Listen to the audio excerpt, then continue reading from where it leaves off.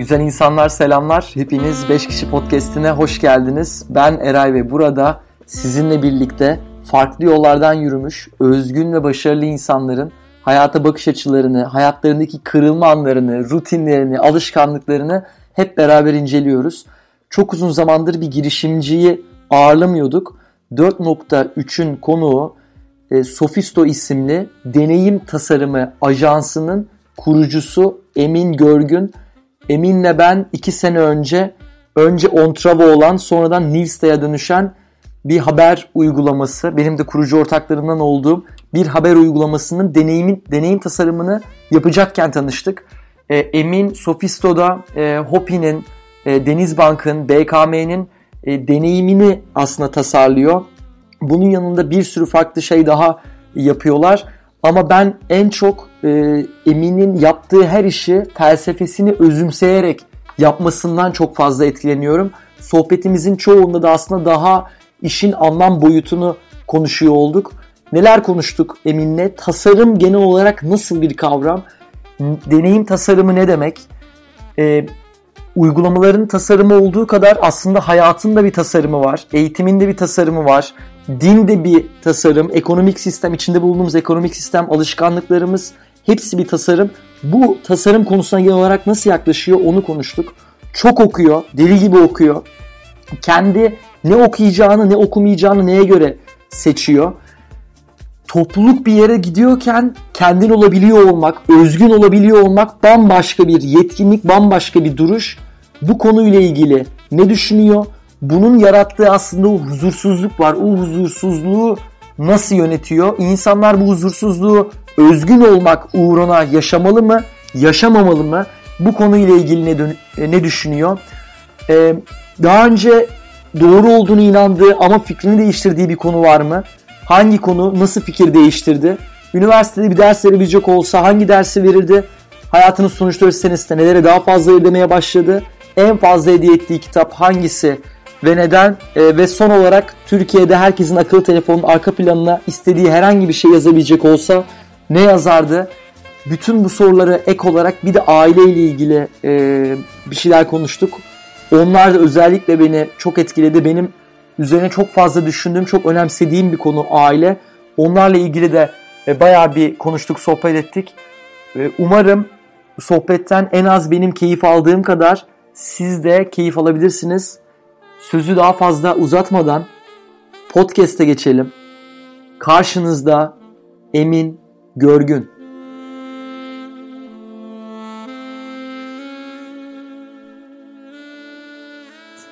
Emin Görgün 5 kişi podcast'ine hoş geldin.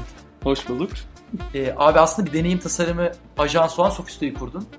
Deneyim tasarım dediğin zaman genellikle dijital işler yapıyorsunuz. Orada da çok sığ ele alsan, abi işte biri bir internet sitesine girecek, bir mobil uygulamaya girecek. Ekran tasarımı yapıyorsun gibi duruyor. Halbuki sen orada bir amacın var. İnsanlara aldırmak istediğin bir aksiyon var. Sen o bütün sistemi tasarlıyorsun. Tasarım dediğin zaman işte aile de belki çocuk için bir tasarım yapıyor. Eğitim sistemi de bir tasarım yapıyor. Hayat tasarımı, iş tasarımı, yani her şey aslında bir tasarım. Tasarım kavramını bir kavramsal olarak ele alabilir misin?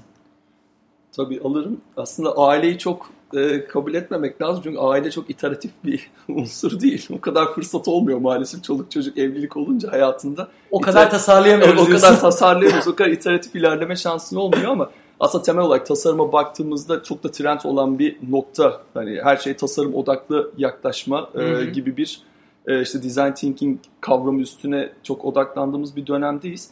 Burada aslında şeye bakmamız lazım. Yani bir şeyi tasarlıyoruz. Elbette aslında her şeyi işte bir eğitim sistemini de tasarlıyoruz. Bir ülkeyi de tasarlıyoruz. Ürünü de tasarlıyoruz. Bunların hepsi üzerine de aslında bir deneyim yaşıyoruz. Yani bir ülkede vatandaşlık da o ülke içerisinde yaşadığımız bir deneyim.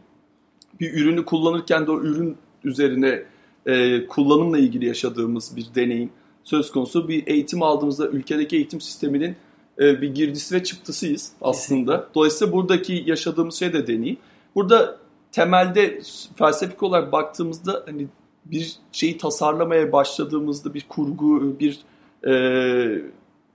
ürünü ortaya çıkarmaya başladığımızda ilk sormamız gereken soru ben nereye varmak istiyorum? Ben nereye varmak istiyorum? Aslında bu sorunun bir altındaki kademede de sormamız gereken ikinci bir soru, ondan doğan, birinci sorudan doğan ikinci soruysa biraz daha ben hangi sorunu çözmek istiyorum? Bu aslında her şey için geçerli olan iki tane temel soru. Nereye varmak istiyorum ve hangi sorunu çözmek istiyorum? Burada en çok dikkatimizi çeken nokta şurası. Ben hangi sorunu çözmek istiyorum dediğimizde bizim aslında temelde ezbere bazı yanıtlarımız var. Hangi alanda çalışıyorsak, hangi eğitimi aldıysak biz genelde onun disiplini içerisinde çözümler arama eğilimi içerisindeyiz ve doğruyu da onun etrafında arıyoruz. Örnek verelim abi mesela. Ya bir bankacıysak, biz bankacı olarak kullanıcıyı anlamaya çalışırsak, bir dijital ürün geliştirdiğimizde kullanıcının bazı aksiyonları alışıyla ilgili, yani bunun bir ekonomik bir problemi olduğundan farz ederiz veya bir ekonomik aksiyon almakta zorlandığını düşünürüz. Ve bu yüzden bir çözüm geliştirmeye çalışıyoruz ama aslında kullanıcıyı ele aldığımızda bambaşka bir ihtiyacı tanımlıyor olabiliriz. Bir para göndermek değildir de belki derdi, atıyorum annesine olan desteğini göstermek olabilir. Çocuğunun bir ihtiyacı. Burada kullanıcının hangi sorunu çözmek istediğini anlıyor olmak biraz daha bağlamsal olarak ele almamız gereken bir konu. Temelde ürün geliştirmede en çok bakmamız gereken nokta burası. Benim hani burada daha çok vurgulayacağım nokta temelde sorunun yaklaşım şekillerimiz. Design Thinking'in temel felsefesi bunun üstüne kurulu. Yani nedir abi Design Thinking? Bence şöyle bir şey yapalım. Çok daha yani aslında bir sorun tanımını daha içgörüsel ve daha gerçekçi bir şekilde anlamaya yardımcı olan, anlamlandırılmış, tanımlanmış olan soruna yönelikse en kadar çözüm opsiyonu içerisinde en doğru olana yaklaşan ve bunun üzerine de varsayımlar geliştirebilip prototiplerle beraber çözümü gerçekten sağlayıp sağlamadığımıza dair test edebildiğimiz iteratif bir süreç aslında. Bence bunu abi güzel şey yapalım. Herkes bilmeyenler de olabilir. Design Thinking, tasarım odaklı düşünce aslında Türkçesi. Tasarım odaklı düşünce. Ve bunun 5 adımı var. Değil mi? Aslında çok böyle basitleştirerek anlatacak olursak. Çok daha çeşitlendirilebilir ama temelde aslında bir sorunla yaklaşım, sorundan sonrasında bir varsayım oluşturabilmek, bu varsayımın üzerine bir iteratif bir şekilde bir prototip ortaya koymak, bu prototipin test edilmesi ve iteratif olarak geliştirilmesi, realize edilmesi gibi bir akıştan ilerleyebiliriz. Böyle bir felsefeyi tanımlayabiliriz. Bu felsefe senin soruna dönecek olursak hayatımızda her noktasında ele alabileceğimiz bir şey. Yani design thinking temelli bakış açısı eğitim sistemi içinde geçerli, kendi hayatımızın dizaynı içinde geçerli olabilir. Kendi hayatının dizaynı için yap bakayım bir design thinking sürecini nasıl işleteceksin? Yani kendini ilk empati kurman lazım. Ya buna ben iyi bir kendi açımdan örnek verirse empati kurmak lazım. Aynı öyle kendim de empati kurmam lazım. Evet, burada aslında şu var. İş hayatına design thinking'in kattığı temel nokta şu oldu. Oradan birbirleriyle bağlayalım. Mesela biz iş hayatında kendi sektörümüzdeki öğrenimlerle veya kalıplarla çözümler bulmaya çalışıyoruz. Design thinking bize neyi sağladı? En temelde bir dakika kullanıcı denen bir realite var. Ya da müşteri denen bir realite var. Artık müşteri sadece müşteri değil ya da tüketici değil. Biraz da anlaşılması gereken, sadece tüketmesi değil, birlikte bir şey ürettiğimiz bir profile bir paydaşa dönüşmeye başladı senin tanımınla. Dolayısıyla da bizler ne yapmaya başladık? Biraz daha çözüm geliştirmeye çalışırken farklı disiplinlerle yaklaşma eğilimimiz olmaya çalışıyor. Bir tane doğru değil, birçok doğru var. Bunlara farklı bakış açılarıyla nasıl en uygununu bulabiliriz'i aramaya başladık. Bu çerçeveden yola çıkarsak kendimize de biraz yani iş dünyası nasıl bu disiplinlerle biraz daha sofistike bir hal almaya başladı. Daha aksiyonel değil, daha derinlikli yaklaşmaya başladı bazı noktalarda ki bunun zaten şirketlerin işte yıkıcı inovasyon diye tanımladığı noktanın ben aslında temelde bu olduğunu inanıyorum. Öncelikli olarak bu felsefik bakış açısı iş yapış şeklini değiştirdiği için biz buna bir yıkıcı inovasyon diyoruz. Basit örneklerin de belki orada. Yani yıkıcı inovasyon diye bugün bahsettiğimiz atıyorum ulaşım tarafındaki Uber case'i kullanıcıyı merkeze alarak bu insanın derdi ne? Aynen bir yerden bir yere gitmek istiyor. Evet. Taksi de bir opsiyon, otobüs de bir opsiyon. Araba sahibi olması da bir opsiyon. Ama Uber de bir opsiyon. Aynen öyle. Kiralanabilir. bir servis almak da bir opsiyon. Airbnb aynı şekilde. Airbnb yıkıcı inovasyon dediğin şeyler hakikaten. Bunun gibi noktalar aynen.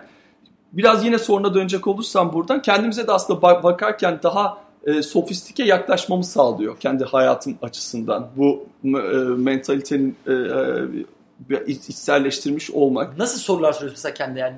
Sofistike derken? Aslında şöyle kendine tabii insan biraz daha zor oluyor tanımlaması ama konu şu biraz daha bir dakika. Yani bir şeye sinirlendiğinde daha ya da bir konuyla ilgili daha tepkisel olmaktan ziyade yani sinirlenmeyi biraz daha tepkisel olarak ele aldığında ben hangi sorunu yaşıyorum şu an bir dakika diye bir durup düşünme fırsatı veriyor. Yani kendi hayatın açısından veya ben nereye varmak istiyordum şu an yaşadığım sorun benim gitmek istediğim yere ne kadar boyutta, ne boyutta bir engel veya belki de o yaşadığım sorunu çözüp benim oraya gitmem için bir adım olacak. Dolayısıyla da aslında çıktığım noktayla varmak istediğin nokta arasındaki bağı hiç koparmamanı sağlıyor.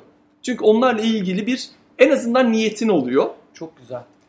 Bu nereye varmak istediğine göre aslında kendini pozisyonluyorsun ya. Hı. O nereye varmak istediğin bir stabil, durağan bir nokta mı? Nereye varmak istediğin yani o aslında design thinking içindeki sürecin gerektirdiği gibi sen bir yere varmak istiyorsun. Kendini, yaşadığın problemleri öyle anlamlandırıyorsun. Belki kendini öyle konumluyorsun. Hı. Ama o yoldayken o varmak istediğin yer belki de aynı yer olmuyor. Doğru. Doğru mu? Yani tek bir... Doğru tabii ki. Bu sürekli nasıl dijital ürünlerden bahsettiğimizde iteratif ve sürekli gelişime, açıklığa vurguluyorsak hayat da aynı şekilde. Ve en çok dikkatimiz çeken nokta benim en azından kendi öğrenimim adına dikkatini çekerden kastettiğim şey benim öğrenimim adına dikkatimi çeken bugün düşündüğümde baktığımda öne çıkan nokta ya ben sürekli zaten başka bir şeyle kendimi sorguluyorum.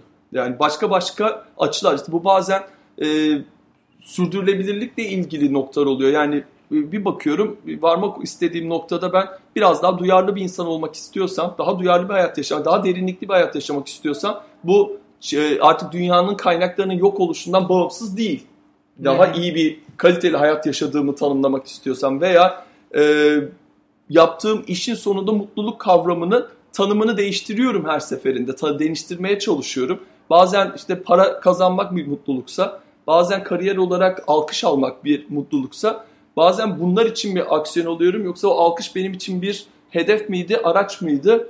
Bunları bir gözden geçiriyorum. Sonuçta hayat sürekli ilerliyor, akıyor. Açıkçası biraz su gibi olmak lazım. Bunların net cevabını bulabiliyor musun? Yok, hiç öyle bir cevap arayışım da olmadı. Olmasın da. Yani şimdi bunu biraz sohbetini edince aslında düşünüyoruz.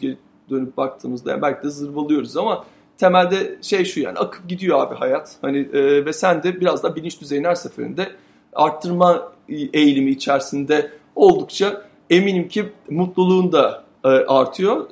Çünkü manipüle edilmiş olan mutluluklar başkaları tarafından genel kalıplarla tanımlanmış olan mutluluklardan ziyade kendin bir mutluluk tanımı koymaya eğilimi içerisinde oluyorsun. Abi burada direkt o mutluluk tanımı dediğimiz için senin bu 2 tane tweetin var. Daha doğrusu RT'lediğin 2 tane tweet var. Ben çok tweet atmıyorum ama retweet diyorsun baya. Senem Timiroğlu'ndan bir quote paylaşmış. Birinin sözünü paylaşmış. Kendin olmak zor, yıpratıcı, tehlikeli ve riskli ama sana dayatılanları yaşamaktansa o riske girmelisin. Unutma hem kalıp hem gidemezsin diyor. Çok güzel. Hem kalıp hem gidemezsin benim çok hoşuma gitmişti. Niye? Orada. Aslında şöyle yani benim açımdan bilmiyorum. Bazı insan ben o kadar içerik üreten bir insan değilim. İnsanlara da ya çok düşündüm bunları da insanlarla paylaşayım diyen bir insan değilim. Ben en azından kendi feedime baktığımda bu benim aslında o günkü hani iç dünyam, iç hesaplaşmam veya kendim o dönemde nasıl bir dönem geçiriyorsam ya beni etkilemiştir, bana bir katkısı olmuştur deyip paylaştığım şeyler. O anlamda yani böyle bir içerik paylaşmışım gibi ya şunu da mesaj vermişim kardeşim aslan gibi de 90'a takmışım gibi bir şey değil yani. Öyle bir kaygım yok. Öyle bir kaygım yok.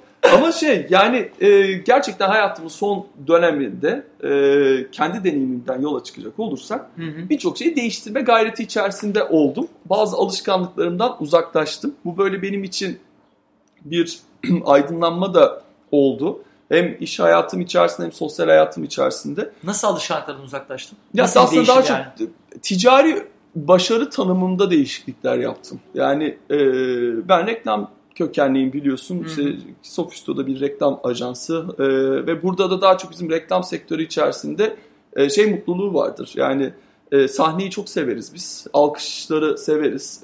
Bizi reklam ajansını bir markanın tercih edişi genelde manipülatif duygularla olur. Yani ne demek istiyorum manipülatif? Kaç kişi çalışıyorsa ekip içerisinde, kaç ödülü varsa, kaç metrekaredeysen o kadar iyi ajansın gibi tanımlar vardı. Bizler de bunların peşinde çok koştuk. Yani bu öğrenimlerle bu kalıbın içerisinde bir profesyonel deneyim elde ettik. Bu profesyonel deneyimin üzerine de biz kendimizi geliştirme eğilimlerimiz oldu. Son yıllarda özellikle bunların beni mutlu etmediğini fark ettim. Aslında burada biraz hani başarılarım da başarısızlıklarım da buradaki hesaplaşmalarım çerçevesinde olduğunu hissetmeye başladım. Bundan sonrasında bir yerde bir karar verdim. Ya ben bu tarz bir manipülatif bir yapılanma içerisinde olmayacağım. Bir marka benimle gerçekten derinleşmek istiyorsa, birlikte yapabileceğimiz, üretebileceğimiz bir fırsat varsa bunu çalışabiliriz veya başka bir yol izlemelerini tavsiye edebiliriz gibi kibarca söylüyorum. Evet. Başka bir yol izlesinler diye. Böyle bir yöntem üzerine gittik. Baktım ki bu arada az önceki soruna da güzel bir örnek. Bunların hiçbirini düşünmedim. Ya bıktım. Bunlar böyle bir içimden patlama oldu. Ya yeter dediğin noktalar aslında. Belki başka benden daha zeki insanlar bunun farkındadır. Daha okuyan insanlar, daha entelektüel insanlar bunun farkında vararak yapıyordur. Ben biraz masaya yumruğumu kendi adına vurarak yaptım. Hani az önce sordun ya sen nasıl bunu tespit ediyorsun diye. Ben de hani daha derinlikli bakmayı öğrendiğimden kastettiğim şey o masaya yumruğu vurmadan kendi adına daha derinlikli bakmaya geçemiyorsun. Daha aksiyonel davranışlardan kurtulamıyorsun.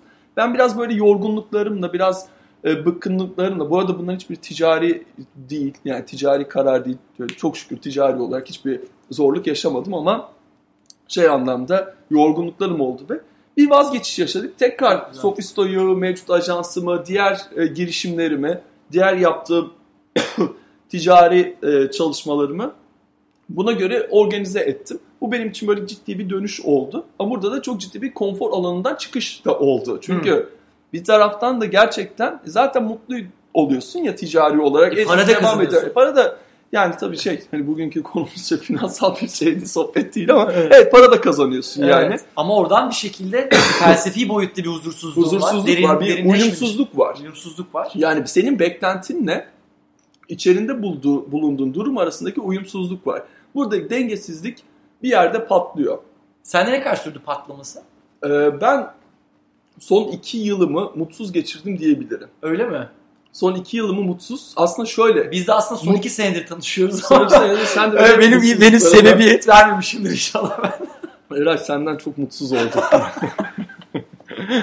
Aslında temelde gerçekten hani neyi mutlu ettiğini de deneyimleme şansım olduğu bir dönem. Biraz da kendi farkındalığımın arttığı bir dönem oldu.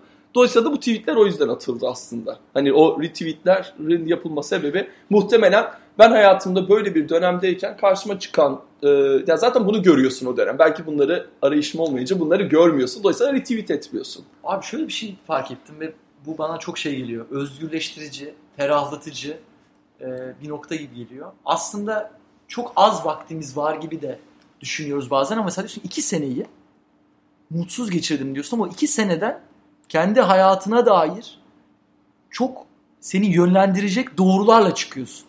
Yani insanlar Gary Vee'yi dinliyordum. Gary Vee diye bir adam var. O da content üretiyor böyle farklı konularda. İçerik üretiyor. Şeyi söyle böyle tavsiye istendiğinde. Gerekiyorsa 3 işle aynı anda uğraş. Evet, 5 işle aynı anda uğraş. Zaten yakacaksın bir noktada. Yakman da normal. Depresyona giriyor olman da normal. Mutsuz olman da normal. O zaten sana bütün o 5 iş içerisinde sana neyin iyi geldiğini, neyin iyi gelmediğini öğretecek bir süreç. Yani aslında onu da kabullenmen lazım. Şu an hani bir çabası oluyor ya acaba doğru işi mi yapıyorum? Acaba abi şeyde miyim? Çok güzel bir noktaya geldin. Yani açıkçası notlarımda da vardı. Sen şimdi hatırlattın iyi oldu. Bizim böyle fetişlerimiz var. Fetiş. Yani bizim mesela ben mesela en çok ne değiştirdim dersen kendi hayatımda doğru karar alma fetişimden kurtuldum. Doğru karar alma fetişim vardı. Evet. Ne demek vardı. abi? Sürekli yani aldığım kararların evet. hepsinin mutlaka doğru olması gerekiyormuş gibi bir kaygım varmış. Halbuki bu benim için, bana bunu birkaç yıl önce biri sorsa muhtemelen beni ikna edemezdi. Yani bununla ilgili sohbet etsek ve yani yanlış yapma özgürlüğüm olduğunu bahsetse gerçekten kavga ederdim o kişiyle. Yani fikren bir tartışmaya girerdim. Ama bugün hata yapma özgürlüğünü kendime tanıyorum. Bu mesela konfor alanından çıkmak mı, yeni bir konfor alanı inşa etmek mi? Bilmiyorum, gel tartışalım yani. Güzel bir nokta. Ama mesela bu fetişten kurtuldum. Az önce zaman konusunda da sen aslında bir başka fetişi vurguladın. Bize öğretilen, dayatılan. Bu da bir kalıp. O da mesela genç olma fetişi. Yani biz mutlaka gençken yapmak zorundayız ya bazı şeyleri. Hı hı. Ben mesela bilmiyorum yani şu an daha mutlu hissediyorum kendimi ve yaşım 37. Yani 27'den daha iyi miyim, daha kötü müyüm? Daha iyi hissediyorum kendimi aslında, hani daha gençleşmiş de hissediyorum. Çünkü daha genç bir felsefik boyutunda yaşıyorum artık, ticari anlamda konuşacak olursak. Daha kendimi yakalamış hissediyorum. İşte 10 yıl önce Jack Welch okuyordum, şimdi okumuyorum yani. Çok iyi. Dolayısıyla bu aslında mental olarak bir gelişim mi? Bence gelişim. Ben aferin bana. Aferin sana. Aferin. Ben de kendi adıma seviniyorum. Ben de 27'yim şu an. Evet. 10 sene koyduğumda daha iyiyse çok iyi. Jack Welch okudun mu hiç? Jack Welch okudum. Okumayacağım artık. 10 sene sonra okumayacağız. Yok, o bende böyle bir şey oldu nedense, bilmiyorum. O Winning kitabı şeydi. Bir böyle başucu kitabıydı bizim o dönemde. Ne bileyim, belki de benim etrafımda çok okutuluyordu. Başarı hikayeleri. Ben başarıda değilim de ben aslında şu an hayatımda son bir buçuk senesinde kendini tanıma, başarıyı kendine göre tanımlama, mutluluğu yine kendine göre tanımlama ve bunu da keskin bir tanıma ihtiyaç duymadan o deneyim alanını kendine sağlama gibi çok özgürleştirici bir yolun varlığını keşfettim.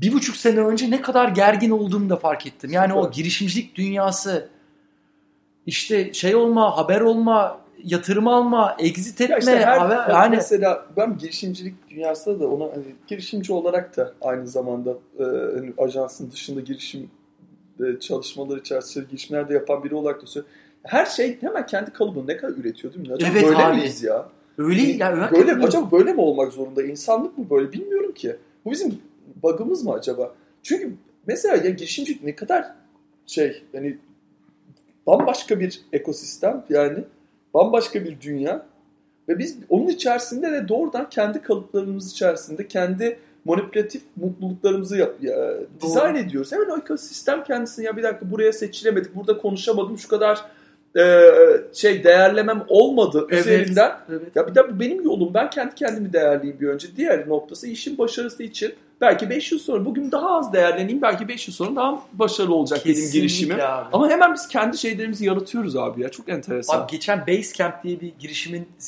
kurucusu vardı. Bir podcast'te konuk olmuştu. Hiç yatırım almamış.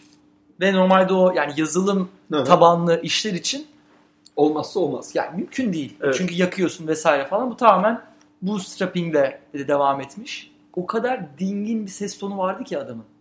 Çalışanlarıyla olan ilişkisini, çalışanları üzerinde kurmadığı baskıları, yani metrikler, işte ciro hedefleri, kullanıcı hedefleri, bunların her birini daha sakin, daha dingin ele alıyorum diyor. Benim bir acelem yok diyor. İşte işe gelmesi, bu saatte gelse de olur, gelmese de olur. Çünkü benim hayatımda o şeyler olur ya, böyle business'ın da işlerin de hedefleri olur, metrikleri olur. Tabii, aynen. Benim metriklerim başka diyor. Ben normun içerisindeki, aslında belki o konfor alanı bence normla çok ilişkilendiriliyor. Normal olan belki biraz da konfor alanı oluyor. Çünkü otomatik onu kabul ediyorsun. Doğru. Ben bunu etmiyorum abi diyor. Ben başka bir hedeflerim var. Çalışanlarımın mutluluğu, benim kendi mental sağlığım. Ve o çok hoşuma gitti, o organiklik. Yani hep dediğim gibi 2 sene önce kalıplar var ya, mümkün olduğu kadar hızlı büyü, maksimum sayıda kullanıcıya ulaş, şu kadar yatırım al, bir daha yatırım kapat, sonra en yakın sürede exit et vesaire gibi şeyler bana suni, en azından şöyle diyeyim, doğru olabilir birileri için. Benim için, yani Eray Erdoğan için onlar kesin doğru değilmiş. İyi hissetmiyormuşum ben orada. Ben şu an iyi hissediyorum. Bunu keşfetmek Ben seninle röportaj yapayım biraz. Bunu keşfetmek nasıl oldu? Abi mental sağlık. Mental Bak sağlık. oradan da soruyu başka bir soru. Yani mental well-being yani mental olarak kendini iyi hissetme hali. Aslında şununla gelmeye başladı. Abi tamam normlardaki bazı şeyleri yaptık. Çok şükür o şeydeki yani işte yatırımdır, kullanıcıdır vesaire. Onda o yolculuktayken bakıyorsun. Hani o şey yapılan kademe gibi gösterilen şeye geldiğinde, o aşamaya geldiğinde bir şey yok. Yani senin ruhsal veya mental açıdan daha iyi hissetmiyorsun. Veya günlük bir şeyler yapıyorsun, mücadele ediyorsun. O normlar uğruna mücadele ediyorsun. Ama o mücadelenin karşılığını, benefitini görmediğimi aslında fark ettim. Abi ben neyle mutlu oluyorum sorusu o zaman akabinde geliyor. O da yavaş yavaş her yaptığın aktivitede. Atıyorum ben sana sohbet ediyorken çok mutlu oluyorum abi. O zaman mesela 5 kişi podcast kanalı. Abi muazzam bir şey. Bu benim için bir araç. İşte bak ne kadar aslında üretimine de araç oluyor bir taraftan. Araç oluyor. Üretmeye başlıyorsun evet, bu şekilde. Evet. Temelde işte aslında burada şeye biraz geliyor. Yani o normları fark etmek biraz zaman oluyor. Yani sana farkında olmadan kabul ettiğin normlar ve bir süre sonra da onlar için yani o kendi aksiyonlarını aslında indicator haline geliyor. Hep ona göre ölçüyorsun kendini. Ama ondan kurtulmak biraz zaman alıyor demek ki. Kesinlikle. Bence o zamanı vermek lazım. İşte burada da yine fetişine döneceğiz. O zamanı vermek lazım. Yine gençlik hastalığı. Yani zaman geçsin abi. Çok da değil. Önemli. Her zaman yapabileceğin fırsatlar var. Plus hata yapma özgürlüğü. Ben kendi adıma en çok onu söylüyorum. Ben çok iyi. Yanlış karar almama konusunda hiç farkında olmadım ve benim için %100 kabul ettim. Yani benim için kırmızı çizgiymiş o. Yani yanlış kararlar alabilirim. Aldım zaten. 1000 tane almışım en doğru kararı almaya çalışıyor. Hayatımda en çok üzüldüğüm, en çok zorlandığım noktalar en doğru kararları aldığım sandığım anlar olmuş. Yani geriye dönüp baktım. Çünkü ben yaş olarak da sana göre biraz da tabii ki abi. Deneyimlenmiş biriyim maalesef. Tabii ki. Ve oraya baktığımda da böyle belki de ne bileyim başkaları daha planlıdır. Hani kendimden ölçüyorum. Yani başka bir yere göre değil. Benim yolculuğum. Benim hayatım. Burada abi şu yoluna girmek istiyorum. Beslenme konusunda ne yiyorsan ona dönüşüyorsun. Doğru.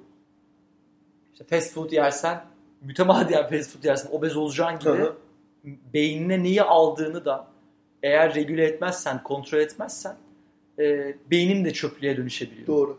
Sen aslında bütün işin mental. Bütün olayın aslında yani baktığın zaman en temeli mental eforlar sarf ediyorsun. Strateji geliştiriyorsun. Yani o doğru soruları soruyor olman lazım.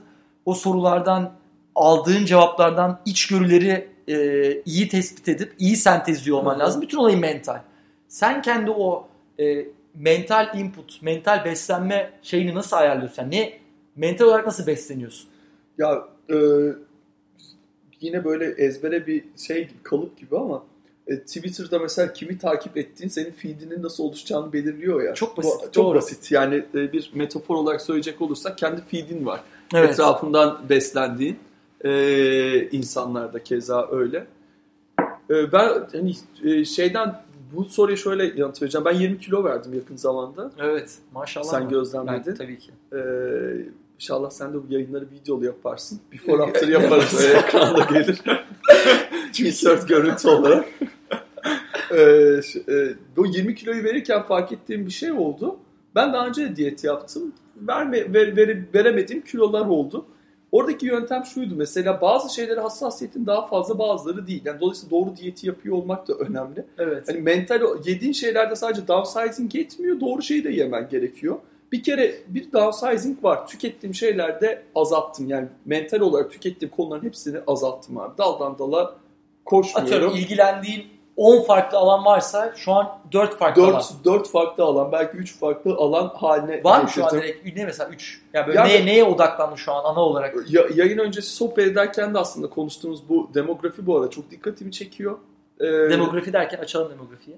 Nasıl açalım demografi? Anlat abi demografi. Yani ne demek demografi ilgini çekiyor? Ya demografi insanlar jenerasyonlar. Yani jenerasyonlardan bahsediyorum. Jenerasyonlar dikkatimi biraz mesleki olarak da dikkatimi çekiyor. Daha hani iş hayatını çok etkiliyor. malum. Marketingi de etkiliyor. Dijital product'ları da etkiliyor. Kullanıcıda tanımladığımız kitlenin makro bazı bağları var. Dolayısıyla o bağlardan da beslenmemiz gerektiğini anladığım için işimizi daha iyi yapabilmek adına da ilgileniyorum. Bununla ilgileniyorum bu dönemde. Bu biraz son dönemde işimle ilgili olarak yaptığım bazı projelerde sürdürülebilirlikle ilgili böyle aklıma takılan çok fazla konular oluştu. Orada öğrenimlerim oldu, farkındalıklarım oldu. Onlarla ilgileniyorum. Bunlar benim bu ara çok böyle yukarıdaki gündemlerim. Tamam. Daha konu sayısını azalttın. Konu sayısını azaltmak kastettiğim şey şu: daldan dala gitmemeye gayret ediyorum. Bu anlamda da öyle. Yani hayatımdaki çeşitliliği azalttım anlamında değil. Tüketim anlamında. Mesela burada çok büyük bir kısmı çıkardım son birkaç yıl içerisinde hayatım. O da ne? İşte bu kişisel gelişimle ilgili. Mesela iş kitaplarını çıkardım hayatımda. Evet. Yani hani mental minimalizme doğru evrildiğim birinci noktası baya iş kitaplarını çıkardım abi hayatımda. Ne okuyorsun? Yani daha felsefe okuyorum. Felsefe okuyorsun.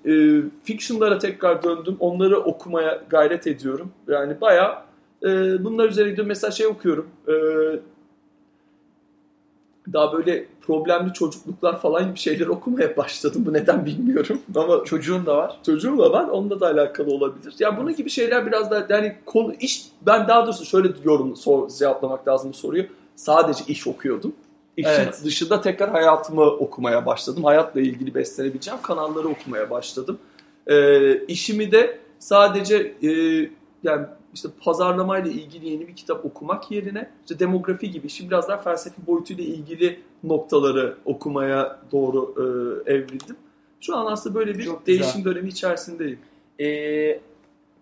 Daha önce hani podcast'te başkalarına sormadığım bir soru ama bir insanın uzun bir süreden sonra fikrini değiştiriyor olması bence çok güzel bir gösterge. Yani bir şeye saplanıp kalmıyor olmak. Burada Alan Watts'ın da bir sözü var. 5 dakika önce olduğun insan olmak zorunda değilsin. Kesinlikle diyor. Senin böyle uzun zamandır doğru olduğuna inandığın ama şimdi fikrini değiştirdiğin bir konu var mı? Zor soru. Zor soru. Öyle abi, ben sana kolay soracağım demedim. Biraz insan çalışmam için müsaade eder. Geldin dandan soruyorsun. Ya valla işte ticari olarak aldığım kararlar... Müşterilerin aslında yapmaya başladın dedin. Her müşteriyle çalışma, her işi yapmıyorsun. Doğru. Daha derinleşebileceğin işleri yapıyorsun. Yani o bir karar oldu. Yani bir ciddi bir fikir değişikliği, farklılığı oldu hayatımda. Artık biraz daha gerçekten kendime zaman ayırabileceğim, gerçekten derinleşebileceğim bir aksiyona geçtim. O anlamda bu ciddi bir fikir değişimi oldu benim adıma. İş kitaplarını okumayı bıraktım. Bıraktım. Bu az önce söylediğim iş kitaplarını okumayı bırakmak benim için oldu. Bir taraftan da ya yine mesela mental bir nokta. Ya çocuğum haftada 2 gün okuldan, ben oğlum var 7 yaşında ve haftada 2 gün 3 gün okuldan alabilmeye uğraşıyorum. Çok güzel. Mesela bu konuyu konuşmuştuk seninle daha önce. Evet. Bunu söylemiş olabilirim sana başka sohbetimizde. Evet. Neydi? Adı neydi abi? Işık. Işığı, evet aynen. Oğlun son mu almıştın bir gün? Onunla ilgili bir konu vardı. Evet. Yani işte o kadar kabul ettiğimiz bazı şeyler var ki yani psikolojik bir sohbete dönmesin tabii ama gerçekten yani hani oğlum okuldan almamak benim için normal bir şeydi ve hani okey şu an zaten çalışıyorum, işte müşterimin bir şeyi var. Evet. Dolayısıyla da o talebe koşmalıyım. Ben hani aileyi ikinci plana atabilirim gibi bir nokta var. Ben orada kesin bir karar aldım. Hayır abi, ben oğlumu 1, 2, 3 ne olabiliyorsa ama bir şekilde... Bu karar aldığında beraberdik bu arada. Evet. Toplantıdaydık. Evet. Abi artık karar verdim dedim. Hatırlıyor musun? Ben erken çıktın toplantıdan. Destekledik biz de, ne olur yalvarıyoruz kal falan demedik yani. Şu an alıyor musun? Alıyorum şu an. Çok en az haftada 2 gün alıyorum. Çok iyi. Işıkta bunun şeyini görüyor musun? Tabii yani mesela şeyden bahsediyor yani hani daha iyi hissettiğinden bahsediyor onu alışımla ilgili. Biraz daha özgüvenli görüyorum onu bu şeyden dolayı, durumdan dolayı.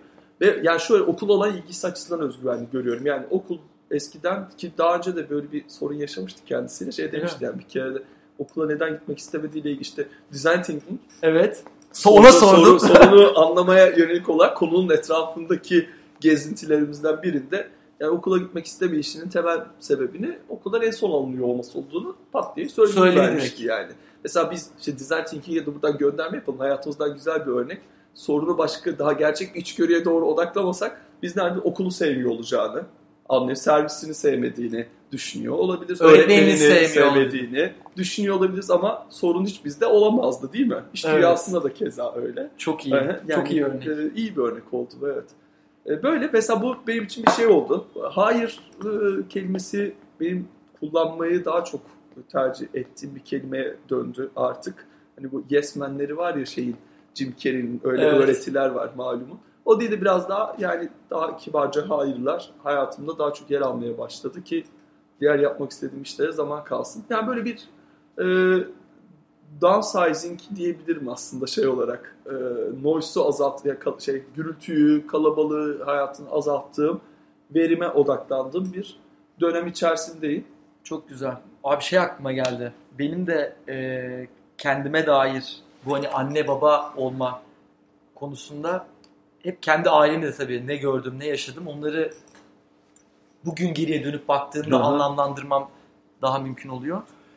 Şimdi bizim yani hem annem hem babam bankacı. İkisi de İş Bankası'nda çalışıyordu. Babam 27 sene, annem 25 sene İş Bankası'nda kaldı. Şimdi o memuriyetin bir de aslında pozitif tarafları var. Şimdi ben hiç o tarafa gitmedim. Zaten hiçbir zaman beni o tarafa da özendirmediler. Ama şu duyguyu hep hatırlıyorum ve bugün ne kadar ulvi olduğunu hissediyorum. Ben ne zaman arasam bizimkileri, günün hangi saati olursa olsun hep o telefon açılırdı. Ve her zaman hakikaten o an en önemli iş benle konuşmakmış gibi hissederdim. Yani hem annemi hem babamı aradığımda eminim memur oluyor olmanın böyle bir pozitif şeyi de olabilir. Şeyin de ufak tedirginliğini de hissediyorum. Ya hiç bugün kesinlikle problemi değil benim açımdan ama kendi işini yapıyor olmak o anki probleme çok engage'sin ya işle ilgili. Evet. Abi orada yani çocuğun aradığında bir bekle duygusunun çocukta ne yaratacağını tahmin bile edemiyorum. Çünkü ben hep şeyi çok tatmin edilerek büyüdüm. Yani hakikaten hani abi önemliymişim yani hiç eve erken geliyor bir kere. Mesai dediğin yani tabii ki arada mesai yapıyor ama tabii. Abi 8'de geliyor en geç. Yani evde beraber yerdik mesai yemeği. Bir taraftan baktığında bence çocuğun o psikolojik şeyinin şekillenmesinde, gelişiminde en güvenilir olması gereken iki bireyin orada oluyor olması, fiziksel olarak da orada oluyor olması. Fiziksel olarak, mental olarak da orada mental olarak da olması bence büyük lütuf. Bizim açımdan, yani senin açından zaten şu an sen onu yaşıyorsun. Kendi açımdan da bak ortada bir şey olmasına rağmen tedirginliğini yaşıyorum. Ya ben olmak istemiyorum abi. 5 yaşındaki çocuğum beni aradığında oğlum işte ben seni 3 saat arayayım, 5 saat arayayım olmak istemiyorum. Veya atıyorum akşam yok mu yemekte denen biri olmak istemediğime karar verdim. Çünkü ben mutlu bir çocuk geçirdim. Ya garip bir konu. Bombokta bir konu bu arada. Onu da yok, çok doğru bir şey söylüyorsun. Şimdi benim de tabii yaralarımı deştin. Bu arada deştin yani olarak çocuklar açısından. Bu arada ben buraya evrilebilirim bu arada. Benim hayatım şu an senin hayatına çok yakın. Çok çalışıyorum. Ya girişimci olmak bunu da gerektiriyor. Ama yani hem bağ kurabiliyorum hem de bir şekilde onu olmak istemediğimi de öngörüyorum. Ya işte orada bak girişimci olduğunda mesela bazı şeyleri yine yani illa 2 yılda mı tamamlamalısın? Belki biraz daha geniş takvimde az önce senin verdiğin örnek üstünden Basecamp girişimi açısından söylüyorum. Veya ne bileyim işte minimalizmin temeli aslında ne için çalışıyorsun sorusunun cevabını da çok kıymetli şekilde veriyor olmak lazım. Tekrar sorgulamak lazım. Hani biz vaktimizi öldürüyoruz. Olmayacak hayaller için ya da gerçekten bizi mutlu edeceğinde hiç inanmadığımız hedefler için hiç mutlu etme fırsatı da olmayan şeylerden bahsediyoruz. Böyle daha iyi araba hiçbir zaman sonu olmayan şeyler. Buradan bir Fight Club'a bağlarız konuyu. Bana öyle geliyor ama yani öyle ihtiyacımız olmayan şeyleri alıyoruz. Evet, oraya doğru gidiyor sohbetimiz ama yani tekrar bir düşünmek gerekiyor yani hayatını bir rush'ı azaltmak gerekiyor. Bu da önemli. Mesela ben kendi açısından düşündüğümde, kendi oğlum, ailem açısından düşündüğümde acaba çocuğuma bununla bir rush mı entegre ediyorum ileride, yoksa biraz fazla dinginlik mi entegre ediyor bilmiyorum. Yani senin neyse onun tersi mi oluyor acaba, yoksa şey mi? Bu da garip bir konu. Değil mi? Yani neye göre ilham alıyor, aynısı oluyor, neye göre tersi oluyor. Hı-hı. Değil mi? Çok garip bir konu. Ben mesela hiç memurluğu hiç düşünmedim. Bizler memur. Ama tersi oldu. Tersi oldu. Ama bir taraftan da ondan memnunsun çocukluğun açısından. Çocukken yani ilk olabilme fırsatını... Aynen. Acaba baba olunca memur mu olmam lazım? Abi hızlı 4 tane soru var. Tamam. Onlarla noktalayalım. Olur. Üniversitede istediğin bir dersi verebilecek olsan hangi dersi verirdin? Üniversitede ders vereceğim. Ders vereceğim. Ne dersi verirdim? Aynen. Ben sinema eğitimi aldım. Sinema eğitimi aldım derken yani benim üniversite eğitimim o. Ben üniversitede eğitimimde sinemanın iş hayatına inanılmaz katkı sağladığı bir boyut var. Yani belki başka boyutları vardır ama bir tanesi çok gerçekten, ya ben bunu nereden kazandım dediğimde bu eğitimden kazandığımı görüyorum. O da şu: sinemada bir film izlediğinizde o filmi birçok farklı gerçek perspektiften analiz edebilirsiniz. Yani politik perspektiften analiz edebilirsiniz, feminist perspektiften, psikanalitikten, sinemanın o filmin kendi türünden, romantik veya işte bilim kurgu gibi türler üzerinden otör olarak yönetmenin kendi bakış açısından, bunun gibi farklı şeylerden ele alabilirsiniz, perspektiflerden. Bugün hayatımda gördüğüm nokta şu: hangi sorunu çözüyorsam çözeyim. Bugün bahsettiğim kendi hayatımda biraz geç olduğunu hissediyorum ama müşterilerimle ilgili yani projelerde veya kendi girişimlerimde en çok dikkatimi çeken nokta bu oldu. Ben birçok açıdan bakabilir hale gelmişim. Böylece aslında design thinking'e de gönderme yapalım. Bir tane soruna tek bir yerden bakmamayı, birçok bakış açısıyla yorumlamayı ve toplam bir sentez çıkarmayı öğrendim. Bu benim için iyi bir öğrenim oldu, cebime koydum. O anlamda belki mesela sinemayla gençlere bu şekilde üniversitede ders vererek katkı verebilirdim diye tahmin ediyorum. Olabilir yani, bu benim için iyi bir öğrenimdi. Bu da şey de söyledim yani, keyifli de aynı zamanda. Yani sinema herhalde hiç sıkıcı bir hoca olmadı beni öğretmenler. Belki şey de konuşabilirdik. Mesela benim hayatımda biliyorsun ben Toplum Gönülleri Vakfı'nın da kurucularındanım, yönetim kurulu üyesiyim. Gönüllüsüyüm yani temelde. Evet. Ve o gönüllülükle ben 2002 yılında üniversitede öğrenciyken tanıştım. Zaten o dönemde de kuruluşu oldu vakfın.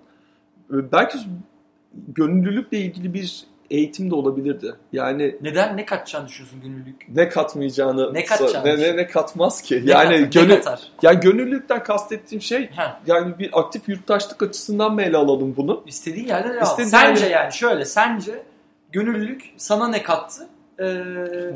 Ben inisiyatif almayı kattı. Farkındalığımı arttırdı. Empati yeteneğimi ortaya çıkardı. Empati ya da yeteneği kattı diyebiliriz.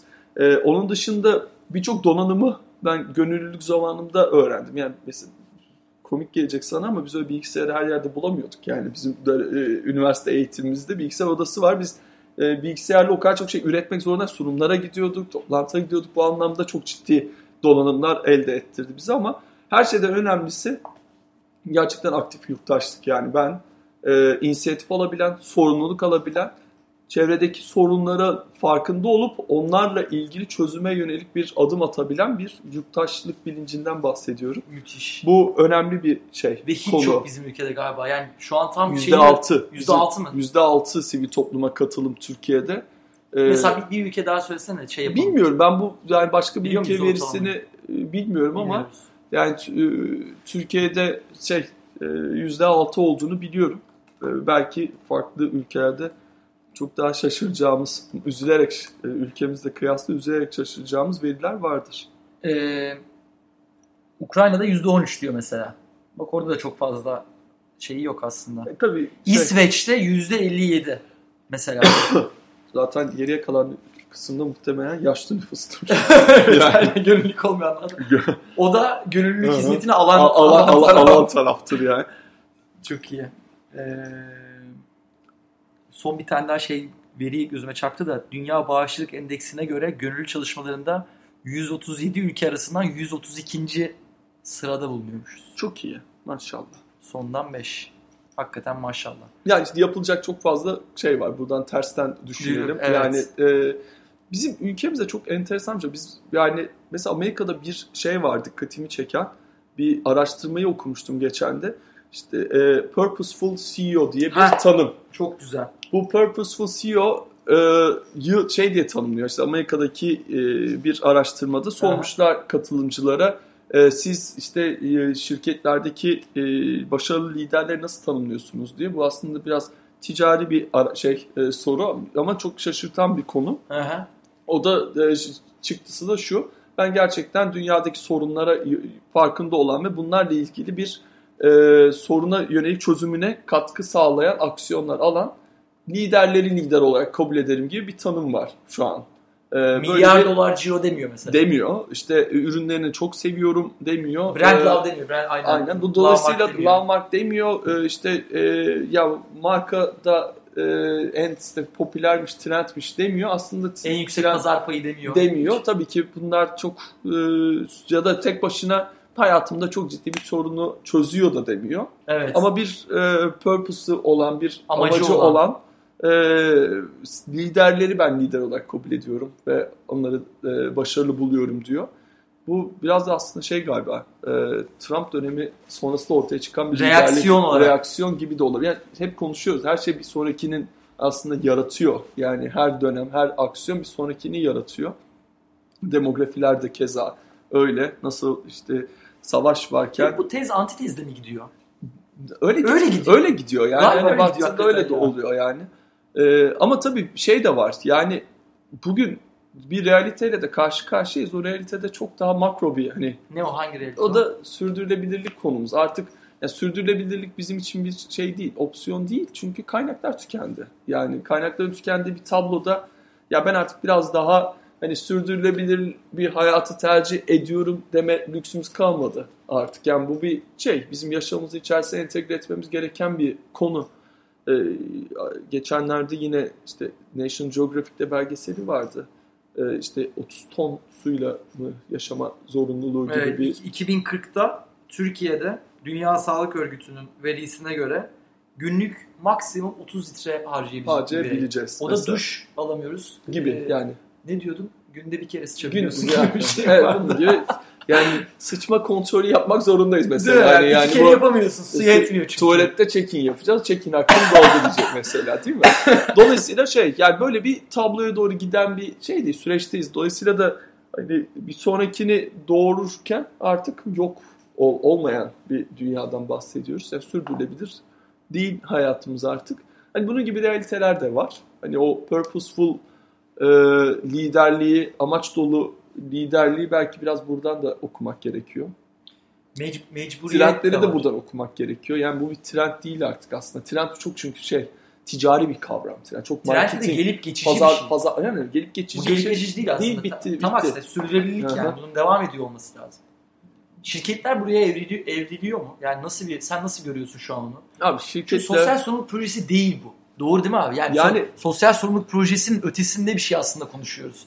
Ciro'mun biriyle greenwashing yapayım, purpose washing ne denir ona? Hı-hı. Sözde yani vitrinde topluma faydalı gözükeyim ama senin iş modelinin özü yine doğanın içine etsin. Ya bu şöyle bir şey değil. Ya ben toplumdan kazandığımı topluma geri veriyorum. Bakış açısının ötesine geçmesi gereken bir şey. Evet. Bakış açısı. Çünkü ben toplumdan kazanıyorum veya işte dünyadan ki kaynaklardan kazanıyorum. Onu birazını da onarıyorum. Ama o sırada zarar veriyorumun ötesine geçmesi gereken bir süreçteyiz artık. Bu kesin. Dolayısıyla da bu şirketler için bir sosyal sorumluluk projesi gibi bir pazarlama aksiyonu, enstrümanının ötesinde ele alınması gereken. Örnek şirket? Ya böyle bir maalesef yok. Şu an yok. Yok. Maalesef yok. Ama şu var. Aslında burada şirket gibi değil de disruptif inovasyonları konuştuk az önce. İş modelleri açısından biraz daha az tüketmemizi sağlayan markalar veya işler, ticari yapılanmaları tanımlıyor olabiliriz bunlarla ilgili. Yani o anlamda paylaşım ekonomisi mesela buna yönelik bir iş modeli. Uber, Airbnb gibi. Bunlar da değerlendirilebilecek bir iş modelleri ama hani paylaşım ekonomisi temelde mesela artık hani satın almak. Hep işte yine diyalektiğe dönecek oradan sebep sonuç ilişkisi. Artık bugün geldiğimiz nokta itibariyle olmazsa olmaz bir şey. Yani bir tişörtün de yine mesela senin de iyi çalıştığın alanlar iyi biliyorsun. Bir tişört kaç litreye bir tişörtün hazırlanması kaç litre su harcanması anlamına geliyor. Benim yanlış hatırlamıyorsam 1,5 ton gibi. Dolayısıyla da işte yani bu veri bile ne kadar çok artık tişört hakkımız kaldı onu hesaplamamız lazım bir yerde. En fazla hediye ettiğin kitap hangisi ve neden? Son zamanda neyi hediye ediyorum? Paulo Coelho'nun hippisini çok hediye ettim. Arkadaşlara hediye ettiklerim kızmasınlar bana. Hepsine verirken vallahi seni çok düşünerek aldım dedim. Tam sana uygun diye inşallah dinlemezler. Herkes seri üretim halbuki. Ya bu da herhalde şeyle alakalı.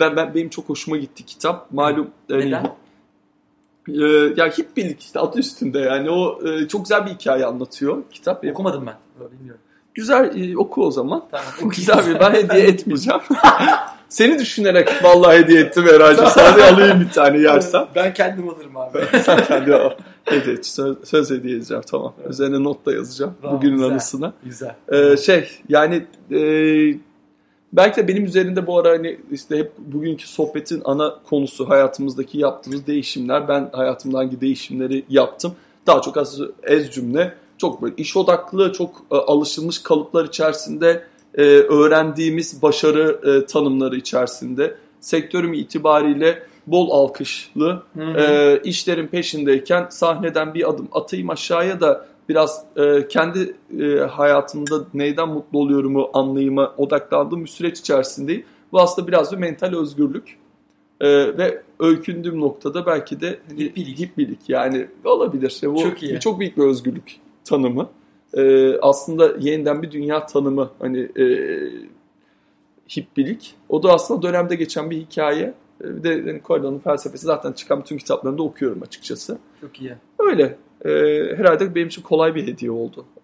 Belki de emek harcamamanın yöntemi hediye alırken. Çok iyi. Kolaya kaçmış da olabilirim.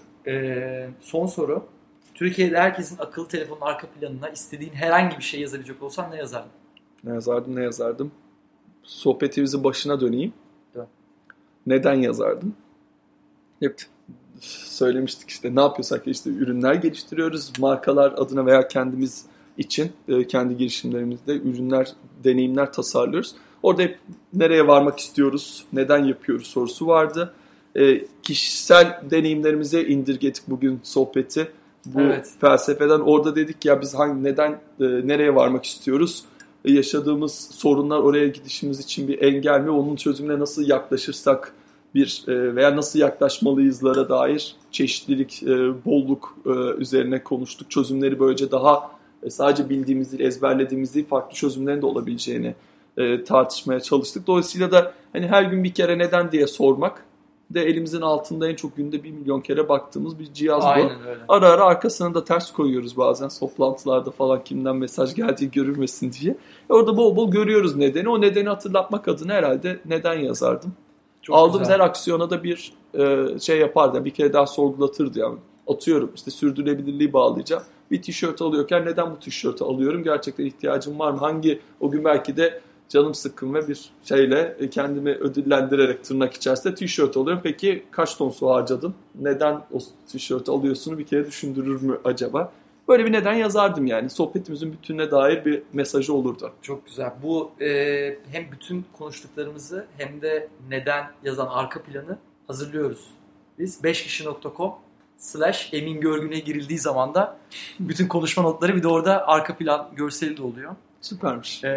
İnsanlar sana nereden ulaşabilir? İnsanlar bana Twitter'dan ulaşır. Emin Görgün. Direkt Emin Görgün. LinkedIn'den ulaşır. LinkedIn'i çok seviyorum. Süper. Hani ulaşma anlamında kartvizit falan kullanmadan. Evet. Ben bıraktım ben de artık. Kartviziti değil mi? Evet. Aynen. Çok iyi. Kartvizit kullanmadan LinkedIn'den herkes ulaşabilir.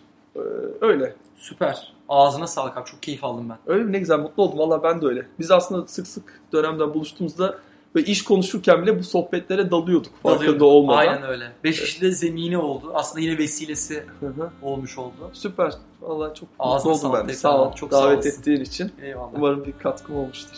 Görüşürüz. Görüşürüz abi.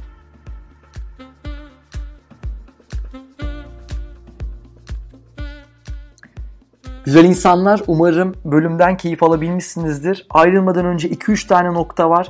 Onları hemen konuşalım, öyle ayrılalım. 1. Her zaman olduğu gibi 5kişi.com/Emin Görgün'de bütün bu konuştuklarımızın notlarına ve arka plan görseline ulaşabilirsiniz.